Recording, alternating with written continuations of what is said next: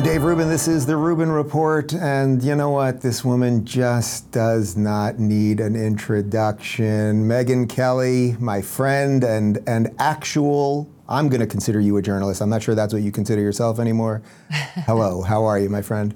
Hi, I'm good. How you doing, Dave? I'm all right. I think it's actually perfectly fitting to have you on the show this week. We were supposed to do this a couple weeks ago, and then I think both our schedules went a little wacky. But to have you on today, obviously right in the middle of this Israel-Hamas thing, and just sort of really what I want to focus on, I guess, and then we can, you know me, we can talk about whatever you want to talk about, is sort of like the media reaction to this and how we're seeing like a new type of war unfold online. And if it wasn't for Twitter right now, and, you know, if it was the old days for you back at your corporate job at Fox, how maybe you'd have to cover it differently, or even at NBC during that stint. So maybe kind of take it from there. Like, well, first off, what do you make of the last couple of days, just kind of broadly, and then we'll kind of try to narrow it. You know, it reminds me of like 2015. I think that's the right year when ISIS was getting really aggressive in the Middle East, and you'd go on the air at night and ask yourself, can I repeat any of this? Can I show any of this video? This is so beyond the pale. It's so evil. We're not going to show them burning people alive in cages. We're just not going to do that. And there were certain lines that you wouldn't cross as a news organization, you know, on cable.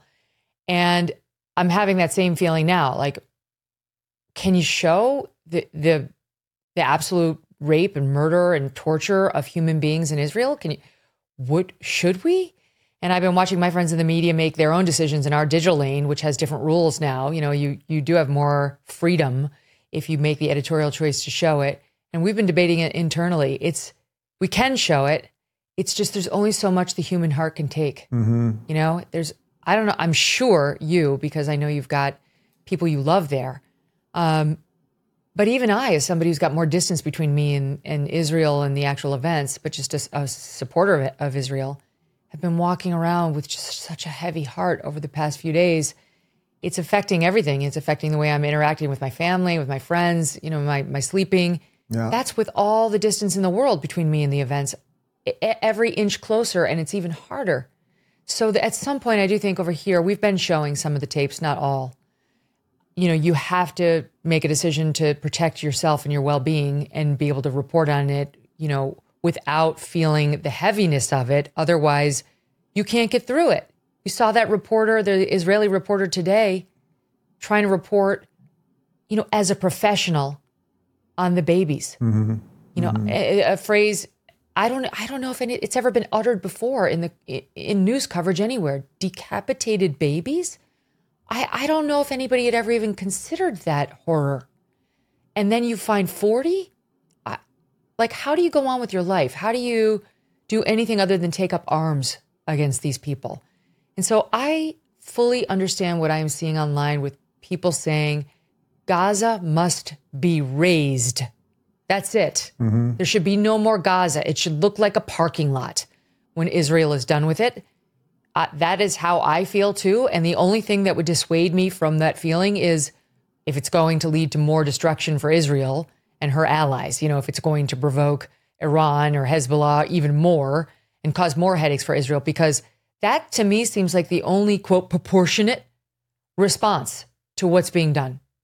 Yeah, proportionate. I've really come to hate that word. It's a disproportionate response. It's, so you murdered and raped and burned and beheaded our children and our women and everything else. Let's say 1,000. Could we get 1,000 of your people so we can proportionately do those same things? I mean, how much of this, now that you're on this side, on the media side, where you fully, I know that everything, well, even when you were on Fox, I know you personally, so I know everything was coming out of you, Megyn Kelly, yourself, and you were saying what you believed. But now in the total freedom to do this the way you want and have those conversations with your guys about how much of this can we show and how much can I deal with and everything else. How different is that than maybe when you were in the corporate side of things? I mean, I will say that when I was at Fox, they were very pro-Israel and they were never hesitant to show what was being done to Israel by its enemies, Hamas included. So I never felt constrained there. And certainly when ISIS was enacting its atrocities, we didn't show everything. It was just, again, it's just too much. And there are rules on cable. but we showed a lot, and we didn't go easy on them. At NBC, I was lucky enough not to have this kind of thing pop up in my very limited time there, nor would they have been expecting the 9 a.m. show to do it. So I wasn't forced into this kind of decision making. So I think that's fortunate for me. I'm seeing it more right now with the mainstream media and the choices they're making, the editorial choices they're making. Yeah. They're going and have gone exactly the same way that we saw them go during BLM, during these other, massive conflicts that have divided us. And this just shouldn't be one. This just shouldn't be one. This should just be like, there's a reason Joe Biden sounds, for the most part, like you and me right now. It was right? shocking. There's very few things. It was shocking. It was right before we're taping this, yeah. Yeah, where we would all sound the same. Now, we can talk about his remarks, and I don't think he went far enough, but his core message was a good one, and I agreed with what he was saying.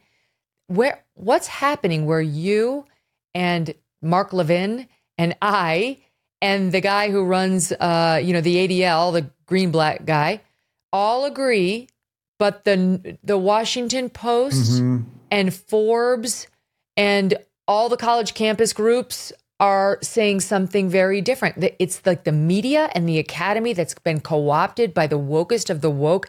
And as we've known for some time, that doesn't include Jews. It doesn't include Jewish people. As Barry Weiss once put it to me, we don't rate, we don't count. We're not on the list of protected classes, even though we are technically a protected class. Right. Well, you can't have a minority that succeeds. It breaks the entire intersectional calculator. They like their minorities on their knees, basically, forever. I mean, that's kind of how it works.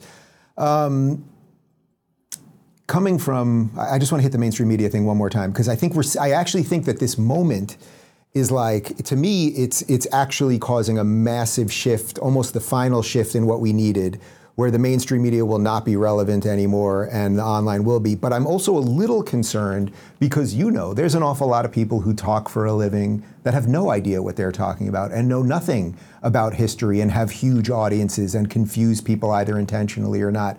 What do you think we do about that? Like, we can bash mainstream media all day long and this or that, but what do we do about this other thing where it's like, you're pretty damn good and you're on the short list of people I trust, and I guess a couple people like me, but like, we're not perfect, and now people are going to anybody that has a webcam, which is basically everybody.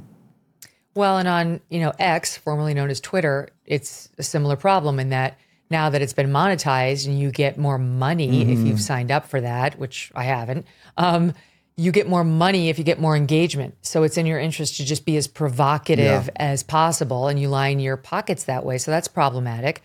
I mean, I'm a capitalist. I'm not against people making money, but the system is set up in a fraught way. And you could argue the same is true writ large. Cable news does better. If it bleeds, it leads, that kind of thing. And so you have to find, ideally, somebody who, you've done very well. I've done very well. I don't need this paycheck in order to survive. I need my integrity to look at myself in the mirror every morning. So you have to find a person like that. It doesn't have to be me or you, but you have to figure out whether this person's there for dollars or whether they're an honest broker, and whether they tell you the things you don't want to hear, even when it hurts what is the anchor or the host's side, right? That's how I would make my decision. But on something this complex, you really do need to be choosy about where you get your info. Most of these anchors on CNN or MSNBC, forget that, are, a bunch of twits who have absolutely no education on any of this stuff and are too lazy to do their homework. They want to be stars, Dave. They don't want to actually be your guide through something as complex as the Israeli-Palestinian relationship. They don't want to do a deep dive on Hamas and Gaza and what happened in 2005 and what happened, who started bombing who first and why the blockade was put into place. They don't care. They want what gets them clicks. And what gets you clicks amongst the young people today is to say that Israel is a colonializer and that they're the oppressor and that you're on the side of the oppressed, because that's what's hip today. You're a BLMer and they're oppressed, and you're on the side of the LGBTQ people because they're the oppressors, they're not aggressors. And therefore you're on the side of the Palestinians / Hamas, the poor Hamas oppressed people who live in the new term, quote, an open air prison. Gays for Palestine is very different than Palestine for gays. That's what I always tell everybody. It's like, come on. Just a simple Google search would help you out so much before these idiotic posts, young people. Yeah. God, does it seem to you in a way that the reason we got to this moment was not just well, putting aside like there are genocidal organizations and there's hate and like that kind of stuff. But this moment now where we're at with media and where we're at with confusing children about their gender and where we're at with open borders, like all of the stuff, that this was obviously going to be where we were going to get to at some point. Like that's what I've been feeling the last couple of days. Like suddenly it's here. It feels like something new is here. And I've sort of been just like, oh, of course we were going to get here. What did you think, when I see the Hamas rallies in New York, in Times Square? It's like, well, of course that was going to happen if you have open borders and you don't defend your culture and all of those things. And maybe that makes me sound like crazy right-wing Mark Levin now. But here we are. That's obviously sarcasm. Mm-hmm. No, it's a good point. I've been thinking about, I had to go through my phone recently and I had to find this old picture of my now 14-year-old son, like a baby picture. So it required me to scroll through what you're going through right now, right? All the fun baby videos. And on there was a video of my daughter who was 6 when Trump was elected. And my daughter at the time did not like Trump because, as she put in her little video, he bullied my mom. That's how she was 6. I think I always said to you, you get like a full pass, and I'll grant that pass to your daughter as well.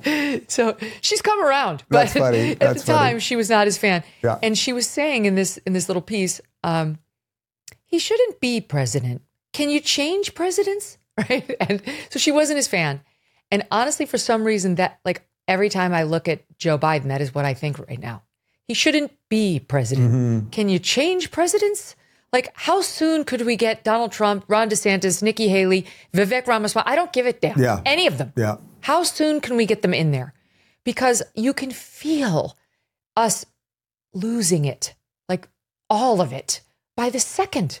Like you say, from the very simple premise that we don't hurt our children. We don't voluntarily allow our children to cut off body parts and sterilize themselves and become essentially asexual when they're 15 because they're going through a phase. We don't do that. That's something only lunatics would do.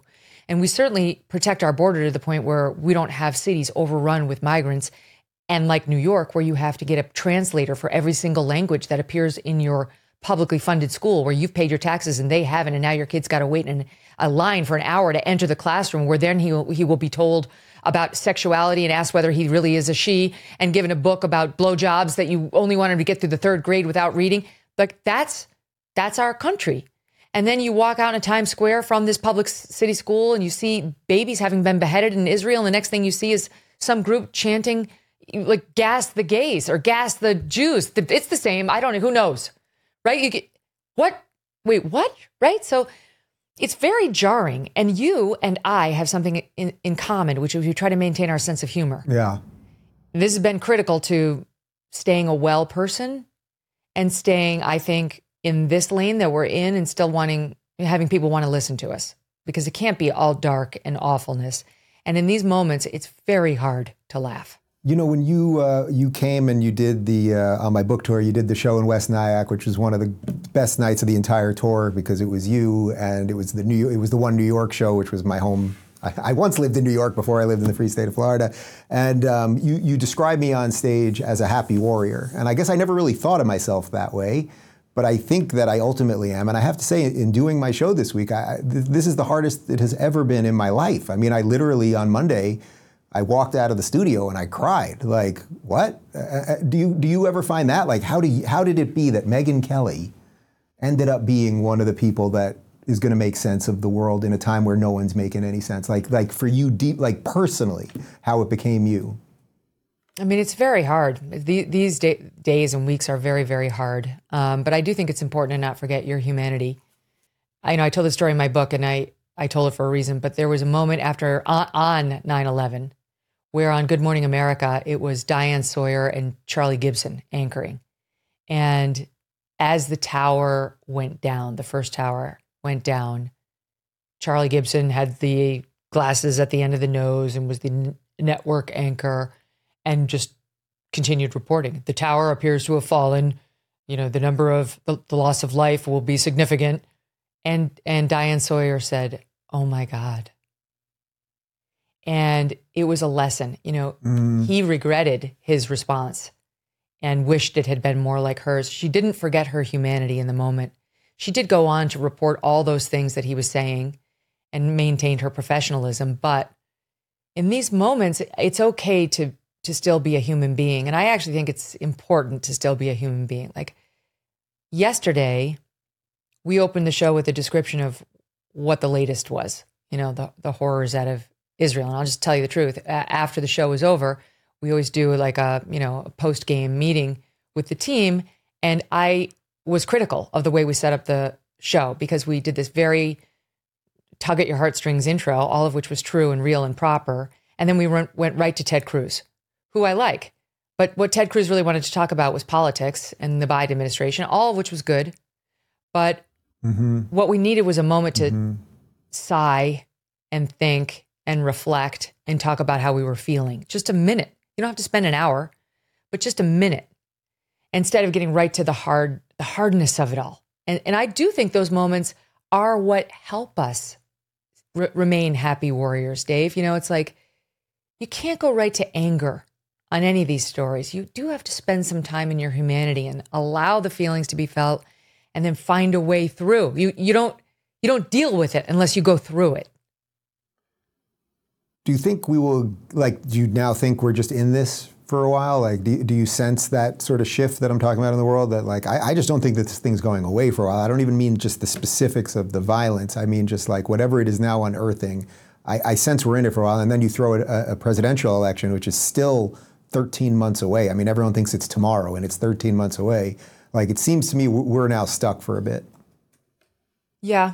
I think for a bit, but I am very hopeful that a change in leadership at the top can change things. I am. Now, look, I'll be honest.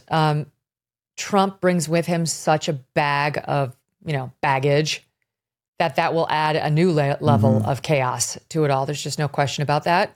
So I do think another Republican leader would probably bring less of that chaos. But who's kidding whom? If President Trump were in the office right now, do any of us believe this would have happened? No. I don't believe that. No. As critical as I have Ukraine, been. Yeah, no. Right? 100% I'm with you. Yeah. We wouldn't have had Afghanistan. And I realize he wanted to withdraw from Afghanistan, but I don't believe for 1 second that he would have done it the way that Joe Biden did it. And I think he would have changed his mind if he had seen any sort of wobbling by the Afghanis on the defense force. But so I don't think we would have had Afghanistan. I don't think we would have had Russia and Ukraine. And I don't think we would have had this atrocity with Hamas. And I do think Trump's instability, in messaging, in temperament, when it came to foreign policy was a benefit to us. Rick Grinnell tells the story of how Angela Merkel looked in his eyes and said, I don't know what your guy's going to do next.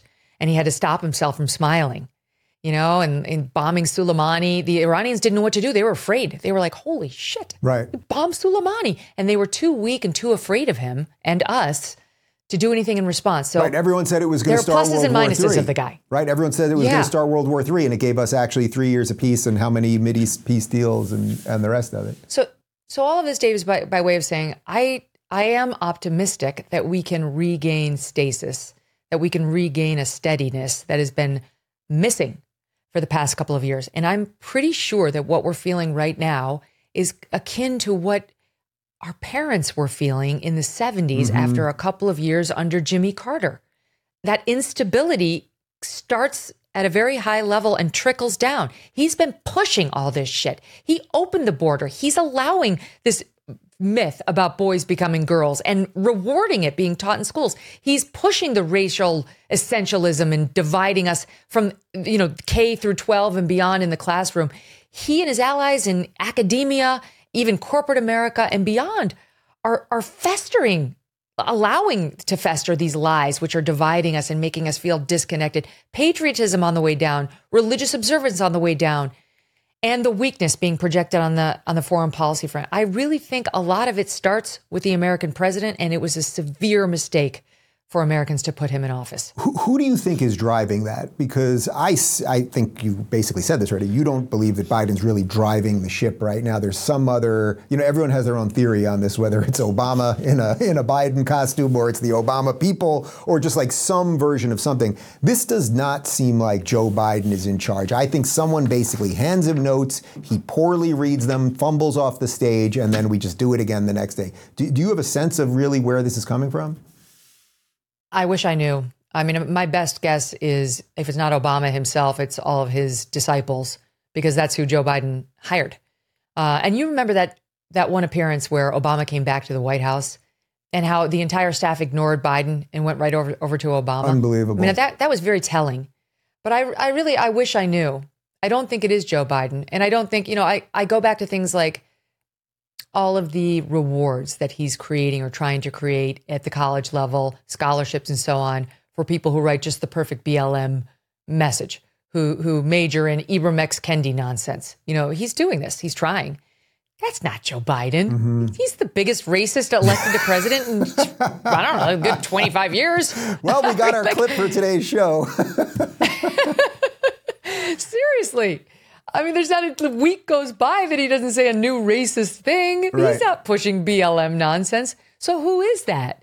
I think it's the leftover woke Obama crew. I mean, and look at Obama. How long did it take him? Yep. 48 hours to even bother to put together some anodyne tweet on these atrocities. Like, his heart wasn't in it. So I don't really know the answer, Dave. I wish I did. The closest I've seen is that Easter Bunny, who he really seemed to listen to, but I don't know who's inside the costume. That's what I'm saying. It's Obama in the Easter Bunny costume. It really could be. Yeah, it's because it's also like, it's something it's why everyone's going nuts, basically. That's what I think, is that we all know these things that are so obvious, like Joe Biden's not running it, and that boys actually are boys and girls are girls, but we're so hit with these things, and then the entire class of people who were supposed to say the truth, they all completely failed. And then we're just like, oh, yes, beheading women is okay because everything else is broken. Why not? Like, that's really where I think we're at. This is what's so crazy. I mean, that sounds like a laugh line, like you just taking something that actually happened and making an absurdity out of it. That actually is happening. Yeah. Like, the women, the babies, they are being murdered. They are being beheaded. The elderly ladies sitting and waiting for the bus are being shot multiple times by machine guns. And they're posting the pictures online. And then Washington Post journalists are liking tweets that say, what did you think decolonization meant? Yeah. Did you think it meant vibes? Losers. That happened. Her name is Karen Attiah. She writes for the Washington Post. I follow her. You know why I follow her? Because she's a BLM supporter. She's with Kendi and D'Angelo and all the lunatics. But I like to get the viewpoints of people who I disagree with. And she's one of them. But she seems like in her personal life, kind of a nice person. She posts pictures of her cat. She posts pictures of her workout. Oh, she's a cat lady. Okay. She expresses insecurities from time to time. And I do it for an intentional purpose. I like to remind myself that my adversaries on policy or ideologically are not necessarily evil. We disagree very strongly, but I like to like some of her posts about her cat, Dave. I don't have a cat. I'm a dog person, but I'm just saying, it makes me feel good that I can still see the humanity in this person. It's just my own personal private thing. This person liked the tweet from this lunatic activist saying what I just said about decolonization. This is what it looks like. You're a loser if you don't understand it. Okay, babies are being decapitated. So you can fuck right off. Fuck your cat and your tweet. It's over. Unfollow. This is the thing that was a bridge too far for me. I can understand differences on all the other stuff. And it's not even about exactly the Jewish thing. It's about the humanity thing. Where is your humanity? I don't get how you can look at that beautiful group of Israelis dancing at the rave for peace. That's what they said they were out there for, having a good time, as only a 22-year-old can do, out under the open sky, and see them murdered in the absolute, not even the prime of their life, in the part of the life where everything is yet to be enjoyed, and say, that's a win. Yeah, you go. I don't have anything in common with those people. I can't like anything about them. In my own head, it feels like it's war. It's on. You're despicable. No one ever gets to the end of the argument, and I think Megyn Kelly just got to the end of the argument, and it's so freaking refreshing. I didn't say the F-bomb because I've dropped it 20 times on my show in the last 2 days, so I'm glad that you handled it for me. Okay, so I get you on those people, but what do you think we do about, now we have what I refer to as the Hamas caucus. We have AOC, we have Rashida Tlaib, we have Ilhan Omar, and the rest of them. What's the other one's name? I got it. Cori Bush, et cetera. Bush. Yeah, thanks. She's such a faker. No, at least a couple of those are Palestinian American. Cori Bush, she was like living out of her car and posting BLM slogans 2 minutes ago. Yeah. Now she wants us to look at her as an authority on Israel-Palestine. Sure. Oh, sure, Jan. Okay.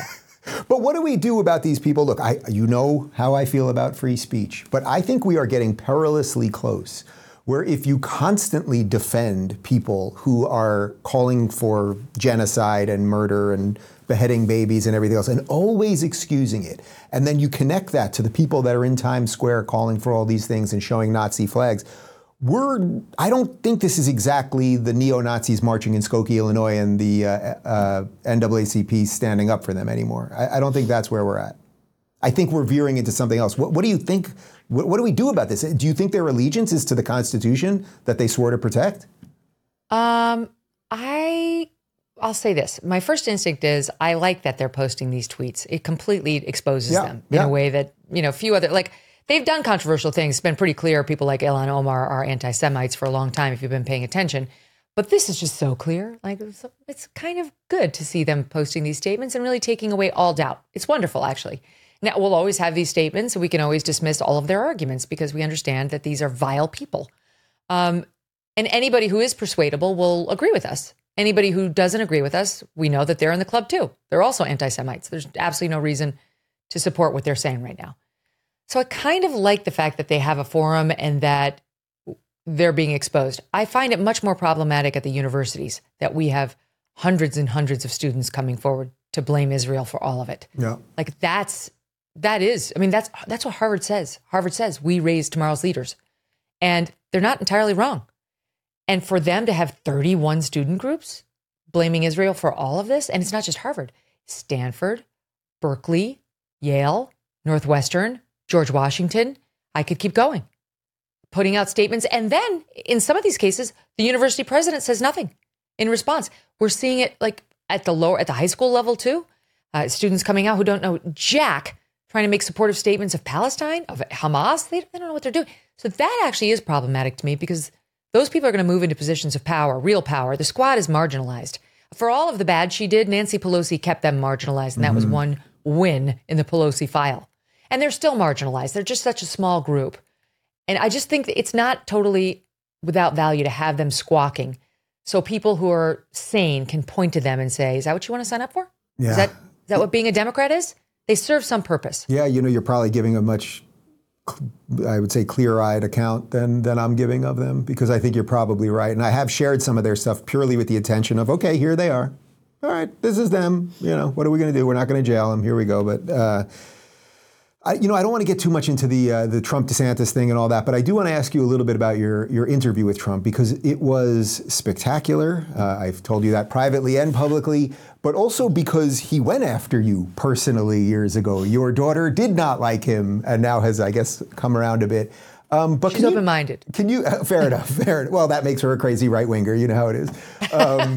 But can you talk a little bit about how you go into that room? Like what you're thinking like a minute before, knowing, I just know you. You want to challenge on the right things, and you did, but you also don't want it to be the last time you ever sit down with him, and there's always that weird moment with him where it could go in either direction. Could you just talk just like your philosophy more than about like the specifics of the politics? Well, I knew going in there before I even arrived at Bedminster, his golf club in New Jersey where he was, that it would probably be one and done. That if I were going to do my duty as a journalist, it was going to be one and done, because he just doesn't allow ongoing access unless you kiss his ass. That's kind of the way it is with Trump. And that's fine. He can set the terms, that's how it is. Okay. You go in knowing that. So my goal was not to please Trump, because to please Trump, I would have had to abandon my journalistic duty. But my goal was also not, I'm going to kill Trump. I'm going to emerge with Trump's jugular. This is it. Since it's one and done, I'm going to crush him. I'm going to unleash all my A game and, try to take him out. No, that wasn't it either. I wanted to do like a lively, interesting, challenging, but also informative interview with him. One that would have something for everybody. So I felt when it was over that I did. There was stuff that MAGA really liked. his reflections on whether this is worth it, like what he could be doing instead of this, his reflections about his family, his thoughts on Joe Biden, the difference between age and competence and all that. Stuff that would be there for, people like you who are going to vote Republican probably, but don't want Trump. Yeah. Trump's Look, weaknesses if he's on the that nominee, front. I'm voting for him, obviously. I mean, it goes without question. Exactly. Yeah. And then, stuff, not for the liberals, but stuff that would be important to any objective interview, like his legal troubles, and that was one of my irritants as a journalist, is just, I haven't seen anybody do a good job of challenging him on the legal troubles. And it's really been bothering me. And I knew I had to do it. And I knew he wouldn't like it. And sure enough, I was right. What was the part? There were a couple of moments in there that went viral because you did end up, again, not because you were trying to get him, but you did get him on a couple things. I mean, the gender one, you asked the most basic question, are there differences between boys and girls? And he fumbled for a good 5 seconds and then offered this odd sort of, I guess so answer if a woman can give birth, which obviously does not decide gender because there are obviously women who cannot give birth. Was that the weirdest one for you, or was there something else? Was it more on the legal stuff or on the? I was surprised that he did not have a better answer for, can a man become a woman? Sometimes the simplest questions are the hardest ones, and he definitely got caught on that one, which wasn't a trick question. I did not intend for it to be a trick question. The legal stuff, I really wanted to press him a little because he continues to just say, I'm covered by the Presidential Records Act. I'm covered. And as a lawyer, I understand exactly the whole argument, the law, and where the pitfalls are. And you could see when I had him, to Trump's credit, he was smart. He knew when I had him, and he'd go to, I'm not going to answer that. So he's getting smarter about not giving too much ammo, to reporters or, by extension, prosecutors in these interviews. He's smart. I mean, Trump is definitely very smart. So I knew he wasn't going to like that stuff, but he needed to be asked those questions. And I would say the one that sort of I was laughing about most after it was over was his obsession with my debate question from 2015. Still, get over it. It's been 8 years. Move on. You can't. I mean, your daughter has moved on, so it's time. It's time to move on. What would you make of the argument? Because, there was a clip when I think you were on my show maybe a year ago when we were talking about the Trump-DeSantis thing that seemed like it was going to shake out. And it went really viral because you basically were like, look, it's Trump because nobody can defeat that monster. And I basically said, you might be right. I still think you might be right. But it seems to me that right now, at this moment, for having everything we just talked about, we need someone just hyper competent and clear and no BS that can deliver the message without the bullshit and all of that stuff. And it's very obvious to me there's a guy that can do that. You did interview him, by the way, to DeSantis. It took a little while, and you were critical of him beforehand, and he did it as well. Do you think enough people care about competency anymore? And maybe that's part of everything that we've discussed here in terms of the collapse of all this stuff, that really we kind of just do want the reality show and not the competent one, so we'll get exactly what we deserve? I don't think competency is the driving factor, but I see the calculation a little differently. I think that what we need is the person who can get elected. Right? If you want Joe Biden out, and I do, I've been open about it for the reasons I stated, you have to go with whoever is most likely to do that.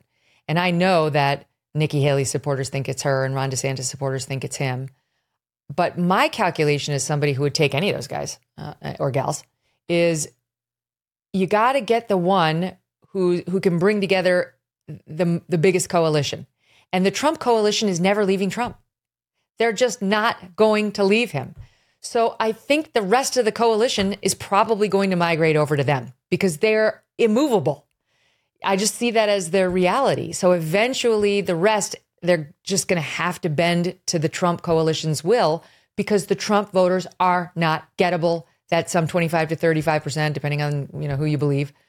They're just never going to move. And the Republicans need to win. So if they want to win, I even think the establishment Republicans, sort of the Reagan Library Republicans, the Chamber of Commerce, they're like, we can't stand that we're in this position. We don't want Trump. And then the only thing we hate more than Trump is Biden. Yeah. So these guys on their motorcycles and in their trucks are going to drag us on over there, and we're going to have to vote for the orange man again. And my position on the outside, where I am just watching it all, is, okay, I guess we're going to go this way again.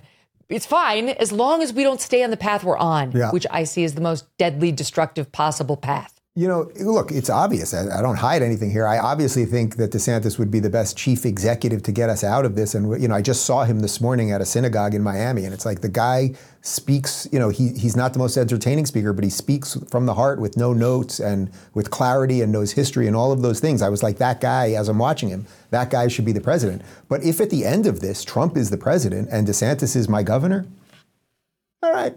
Like, it would be okay with me, you know what I mean? Like, it would be okay. But, you know, you mentioned the Reagan Library. I was there, 10 days ago or so for that debate. It was basically a shit show from top to bottom, from the moderators, and I consider Dana a friend. I'm sure you know her from your Fox days. But just like the entire thing felt like it was from 1994 if The Simpsons had done a parody of what a Republican debate would be, right? Like, did you watch it thinking, man, none of this, like, you give me Megyn Kelly and Rubin and throw in Michael Malice or whoever you want, like as the moderators, and people might have learned something, including the people on the stage. Like, is that machinery just completely broken and calcified and done, but they just won't throw it? It was that night. Yeah. I wouldn't say it's done as a mechanism. I think it could still work, but it didn't that night. I mean, there were so many things that were wrong. The moderators had no control. It's not to say that it's easy, but you should at least try. You're not there to serve the presidential candidates. You're there to serve the audience. You're the traffic cop. Do it. Do it. Sorry, you may not like your job. You may think you might seem a little rude, but that's part of the art of it, is sort of trying to thread that needle between being respectful of the audience at home and making sure that the candidates can be heard, and not being, you know, too overbearing and acting like, you know, a bully who everybody hates. I don't think any of them had ever hosted a presidential debate before, and it showed. The woman from Univision was an embarrassment. Yeah. And it was I don't know why Fox agreed to partner with Univision. I really don't. It was, people are online saying, oh, no, they didn't have any choice. It was the RNC. That's not true. I'm here to tell you that's not how it works. Oh, interesting. Fox 100% could have said, we're not going to partner with them. Who do you think was paying for that debate? You think it was Univision? It wasn't. It was Fox News, which has more money than everybody. And so it was Fox News' money, and I'm sure Univision paid some small paltry amount to sort of partner on it. And it would have been up to Fox as the big moneymaker, payer, to say, we don't want them. We want somebody else. There's a million places you could do. The Wall Street Journal, like they did on debate number 1. There's a lot of conservative outlets you could partner with. Daily Caller, what have you. Probably wouldn't because it's Tucker. Whatever. There's a lot. Right. They chose them. And then they let this woman run wild, and she ruined their debate. That lunatic ruined their debate. Yeah. And by the way, you know, it's like Dana and Stewart, like, better than the Univision lady, but I'll just leave it at that. I mean, that question about like the survivor, it was beneath the dignity of the debate, of the candidates, of the anchors. I don't understand how it didn't wind up on the editing room floor. And I'll tell you, it's like both of these debates that we've watched so far have made me say the same thing, which is, forgive me, because it's a little self-aggrandizing, but I miss Brett, Chris Wallace, and yours truly. Yeah. Sitting down together and coming up with the toughest, best, but most on-point debate questions we could. And the way we used to do it was we would split it up into amongst the three of us. We would choose our subjects because we all had our favorites. You know, like Brett always liked foreign policy. I always loved social issues. Wallace always liked economic issues. So we never really fought over who's going to do what. And you sort of have your first choice, and then you divide the second choice. Anyway, it always worked out. Then you go back to your respective dens, and you'd work out the toughest questions you could. And the brain room at Fox would give you all the background information you needed on your favorite issues and your candidates. And then you'd meet, and you'd come up with, here's my list. Here's where I've gone. And the other two would just murder board your questions. Not tight enough, too weak, too easy, too nasty, too not nasty enough. And then the debate team, Bill Salmon, Chris Direwalt, those are dirty names now amongst some of the hardcore MAGA crew because they were behind the Arizona call. Oh. Decent, honest journalists. Fox never should have gotten rid of them. Anyway, they challenge you even more. They tighten it up even tougher. And so by the time you got out there, you had these gleaming, sharp, beautiful questions that had come from your heart and your brain, but it had been polished by a whole team of people you respected. And when I asked my question, or Chris asked his question, or Brett asked his question, the three of us would be beaming with pride because we all had a hand in it in some way, shape, or form, and we all trusted the others to not back down and to be strong and to be a good representative of Fox News and of the audience watching. And all I can tell you is I've been sorely missing that whole thing. How many of those did you do? 5. Yeah, man, give it to Megyn Kelly. I'll send a letter to somebody. I don't know that anyone's responding to my letters. Let me ask you something else that I think it just popped in my head as you were saying something. This is probably more what I would ask you offline, but we're on camera, why not?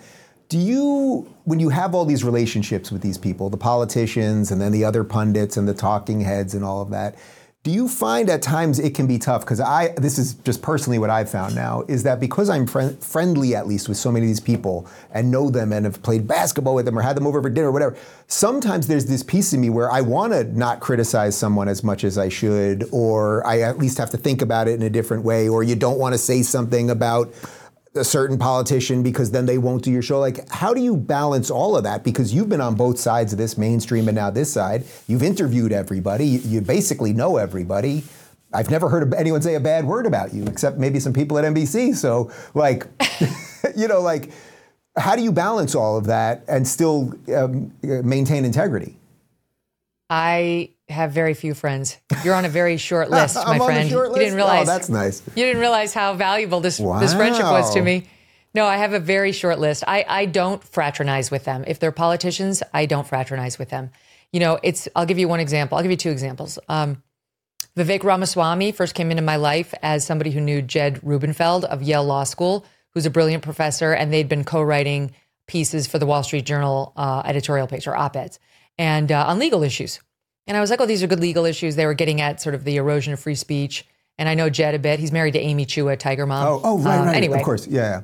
I've had her So on. I knew them a little. And so I got to know Vivek, and he'd write books. I started reading his books, and he'd ask me for comment. Whatever. I know him a bit. Like him. Fine. I would fraternize with Vivek. Then he decided to run for office. It's done. It's off. We're not friends. Sorry, we're adversarial. That's the only way I can do my job, honestly. It's fine. I'm not like your enemy now. Yeah. But I'm going to hit you.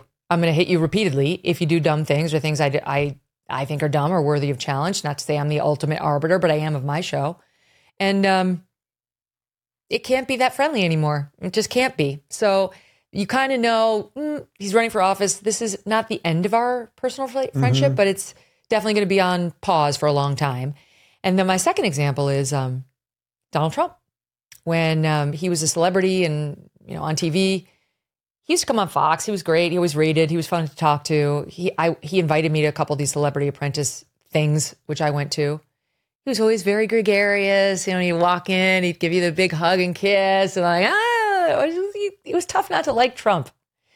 And then he decided to run for president, and he invited me to go down to Mar-a-Lago. You've got to see it. It's so beautiful. He sent me all these pictures of it. I was like, hell no. I am not going to Mar-a-Lago. The guy is running for president. Guess what? A lot of other journalists did not make the same choice. Then he found out that I was going on a girls' trip and we were going to stay at one of his hotels. And he tried to pay for it. He reached out to say, where are you staying? I'll take care of it. Very nice, right? Ooh, quotes. yeah. It's not nice. And I said, absolutely not. Thank you very much, Mr. Trump. We'll pay for our own hotel. And I said to Abby, my assistant, make sure you hold on to the records. This is what politicians try to do. And humans try to do it too. It's one thing for Donald Trump's celebrity to try to woo me over to liking him. That's less fraught. But politician Donald Trump has to receive a hard no in response to all those overtures. And Dave, that night I went on to the debate stage, August 6th, 2015, and asked him that very hard question. There were lots of hard questions, just that one that everybody remembers. You know what I had behind my notes? In addition to my outline and my fact checks, which are 10 deep, and I was ready to back up everything I asked, I had the receipts from that Trump hotel visit and my rejection of his invitation to go to Mar-a-Lago because you were ready. I didn't want anybody using that against me. Same as I'll have to do it to Vivek Ramaswamy if he ever tries to say you did, it gets very complicated when you have to cover them objectively. So I think, you either have to choose or you have to just be very open about your bias. I know you're a DeSantis guy. You've been open about that. So I think you're okay there. But if you have too many of those with politicians, it can get dicey quickly. Yeah, and for sure, you know, from my perspective, like the politician version, I don't have that much of it. You know, I played basketball with Ted Cruz, or I played video games with him, or like some of that stuff, but we're not like friends like that. I think for me, it's more like the pundit class, where I see guys that are like kind of doing what we do, and then they kind of go completely off the deep end, and I'm like, do I have to call you out? It's more that, I think, for me than well, you have, and the answer is yes, you do. You do. You have no, to, I do, and like you, I have my short friend list. So I've got to tell you one other. Yeah. So a couple years back, there's this guy. His name is Carlos Watson. He invites me to go on his YouTube show. I never heard of Carlos Watson. I'm like, who is he? Abby's like, I don't know, but you're sandwiched in between. It was like LeBron James and Bill Gates. So I'm like, who is this guy? Like, he's got access to some very big names. And I don't remember what the forum was on, but it was on a big night. It was like election night. And so I'm like, okay, I'll do it. She's like, he's got all these followers. His show's very successful. Okay, so I did it. Carlos was a perfect gentleman, very nice guy, solid interviewer, had a good time. Then I went on a couple more times, fine. Eventually, I'm like, you know what? I launched my show. I'm like, I'll have him on. Had him on. Very nice. Kind of cagey about like what his background was. He didn't want to talk about his life, but that's fine. Some people are like that. Then he wanted me to go to his Aussie Fest. It was like like one of those media things like Jordan has, everybody goes, okay. I'm like, I don't know. Then I see the list of everybody who's going. It's like all these amazing names, people I respect, people I know. I'm like, all right, I'll look into it. Then the next thing I see, Carlos and Aussie Media are under SEC investigation for impersonating a YouTube CEO, the officer, the chief executive or COO of the company, as Goldman Sachs was trying to figure out whether it was going to give Aussie another business loan and wanted to kick the tires and see if those YouTube numbers were real. Well, instead of connecting them with the actual YouTube, his CFO faked being the YouTube executive, lied about their numbers.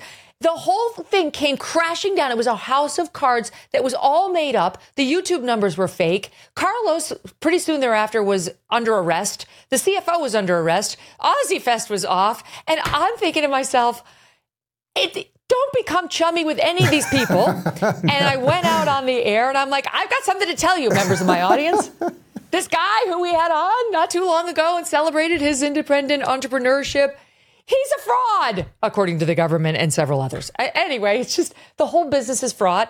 And if you become friends with me, there's a 90% chance you're going to wind up being a fraudster, because that's happened to me over and over, Dave Rubin. Excuse me, Megyn Kelly. We are friends. We have shared tequila many times. And I am not a fraud and you are not. You actually... I know I can say nice things about you all the time, but when people always ask me, Dave, who do you watch to make any sense of any of this? It's like, it's basically you. It's you and Jordan for me.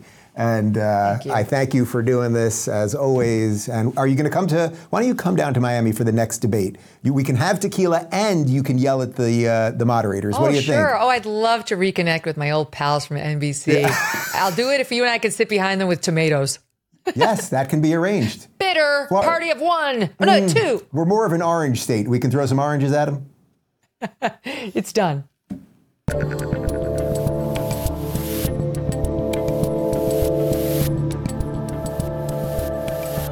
Thanks for tuning in to the Rubin Report. Don't forget to review, share, and subscribe to this podcast. If you're looking for early and exclusive content, you can join me on Locals at rubinreport.locals.com.